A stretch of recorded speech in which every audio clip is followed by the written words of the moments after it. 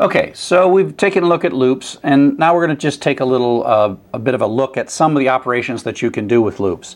Python has this, as we'll soon learn, object-oriented approach to its operators, and the plus can add strings and it can add numbers. It can add floating point numbers, integer numbers, strings, etc. And so the plus similarly works this way with lists. The plus looks to its left and looks to its right and says, what am I adding? And in the case that I'm adding the list 1, 2, 3 and the list 4, 5, 6, it concatenates them together. In this way, it sort of functions like a string, and so we get 1, 2, 3, 4, 5, 6. It's just concatenate this list to another list. And it doesn't change A or B, just like in any kind of assignment statement. Calculations on the right side don't change the variables, and they produce a new variable and then assign that into C. You can also use list slicing, and it's easy to remember. If you remember how strings work, list works exactly the same way. So it's, of course it's a little tricky. The first number is the starting position. They start at 0. So 1 is right there. So it's the 0 position, the 1 position. Start at 1, right? But go up to, but not including 3. There's 1, 2, 3. So this goes up to, but not including 3. And that's why we get 4112 out of that. So up to but not including. I'll just say that over and over and over again. If we do, you can leave the first part out. You can leave the first part out here, and you can say, oh, up to but not including 4. So that starts at the beginning, goes up to but not including 4. And so that's how we get that piece right there. We can say start at the position 3, 0, 1, 2, 3. Start at position 3 and go to the end. Now the fact that the number 3 is in here is sort of irrelevant. 3 to the end is those 3 numbers. And then you can do the whole list with slicing as well. Again, these pretty much are the exact same examples I used when I was doing strings. They're pretty much the same. There's a number of different methods, and you can look up all the documentation in list. I often just use the dir command to remind myself of them. Append will look at. Count looks for certain values in the list. Extend adds things to the end of the list. Index looks things up in the list.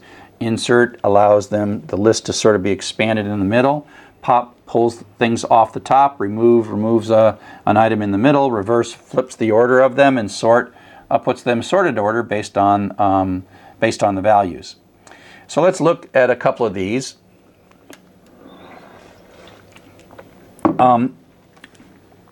So if we build a list from scratch, we have a way to ask for an empty list. There are a couple of different ways to ask for an empty list. We could use just 2 square brackets next to each other, but this is a form we call the constructor form, where we say, hey Python, make a list. In this case, the word list is like a reserved word to Python. It's really a reserved class, but say list parentheses says make me an empty list, and then assign that list into stuff. So stuff is now it's a list object, it's of type list, but it has nothing in it. And then we can call the append method, stuff.append, and stick book in. And then we say, oh, and that knows how long, the stuff knows how long it is, where the end is, and how to add something to it, and then add a 99 to it, and we print it out. And we got book and 99, reminding ourselves that lists, while they're often the same types of variables, same types of values in the various positions in the list, it doesn't always have to be that way. Then we say, oh, we'll stuff.append cookie. You can keep on going, and then we end up with 3 things and the cookie. We have an in operator. It works pretty much like the in operator in a string. Is 9 in my list? And that's pretty simple, and the answer, of course, is yes, 9 is in my list. Is 15 in my list? Looking through, no, it's not. 15 is not in my list. And then there's the not in operator. You can think of that as kind of like one operator. Is 20 not in the list? And the answer, since it's not there, is true. And so that's a way to just, it's kind of like starts with or in for strings, same kind of stuff. Lists are in order, and they're sortable. And so this is something that we take good advantage of. A lot of what computers want to do is sort stuff. Look all these things up, append them, and then get them sorted. And so there is this method inside of list that's just the sort method. So here we put 3 values in 0, 1, 2 position, 0, 1, and 2, Joseph, Glenn, and Sally. And then we tell the list to sort itself, and then we print it out. Now this is actually sorted the list in place, which is different than upper and lower, because if you remember, strings are not mutable, but lists are mutable, and so you say, hey, just sort yourself. Okay, and so just sort yourself, and then it sorts it, and then it's in alphabetical order, Glenn, Joseph, and Sally. I happen to be clever. I only put strings in there, and I put my uppercase and lowercase in a very consistent pattern, but the list has changed. And if I look at list sub 1, that is the second item, which is Joseph, that prints out right down there. There's a whole bunch of built-in functions to help manipulate lists. The other things I was showing was sort is a method that's part of lists, but there are other functions that take lists as their arguments.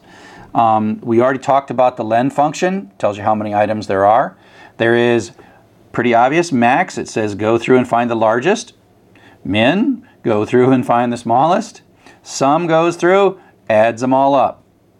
And we can say let's do average by taking the sum of all of them and dividing it by the length. And you might think to yourself, oh wow, I wish we'd have known this a few chapters back when we were having to write all those loops to do max, min, sum, largest, smallest, etc.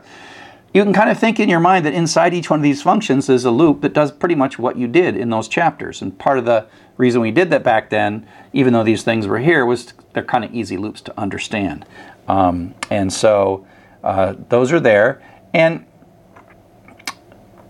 basically there allows two different ways of building loops to do the maximum minimum. Now it's not necessarily all that much easier to to do something using these, because you either can do them the old way or you can make a list and then use these functions. So let's take a look, and I'll just say that these 2 bits of code are doing the exact same thing. And what they are is they're implementing a program that's going to repeatedly ask for numbers until we type the word done, and then it's going to compute the average and tell us what they are. And so using sort of the stuff from the loop chapter, we start with a total variable and a count variable, set them to 0, and then we read a number, we check for done to break out, but then we convert it to a floating point value. And then we say total equals total plus value and count equals count plus 1. And so this is going to run over and over and over again, however many times we're going to do this. And then it's going to pop out, and when it's done, it's going to have this value of total. The running total will become the overall total divided by count, and it'll print the average out. Okay? And so that's kind of how we would have done this before we knew how to do this with lists. Now, let's take a look at the other one. In the other one, we say, let's make an empty list. Remember, this is that constructor syntax that says to Python, make me an empty list and assign the empty list. It has nothing in it, right? But it is a list, has nothing in it, into the variable num list. Now we're going to write another loop. This part here is the same, these 3 lines. Read the number, if it's done, quit, and convert it to value.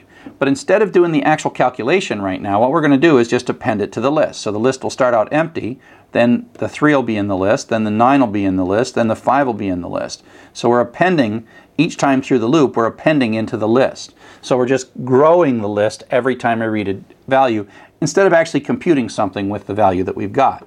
So in either case we get value, and in one case we append it to the list. And then finally it finishes, the break happens, and then we just say, oh, hey, Python, sum up everything in the list, add these 3 numbers together, and then divide it by the length of all those things, and you'll have the average. And so these 2 things give us exactly the same output.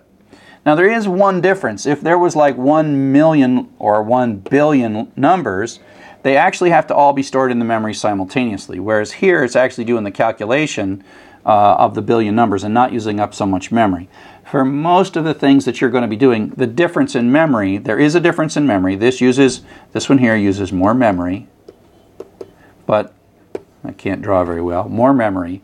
It uses more memory, but it doesn't really matter by the time it's all said and done. And so for you, the difference between these things is not all that significant, but it's important to understand that they're just 2 techniques to accomplish the same thing with lists.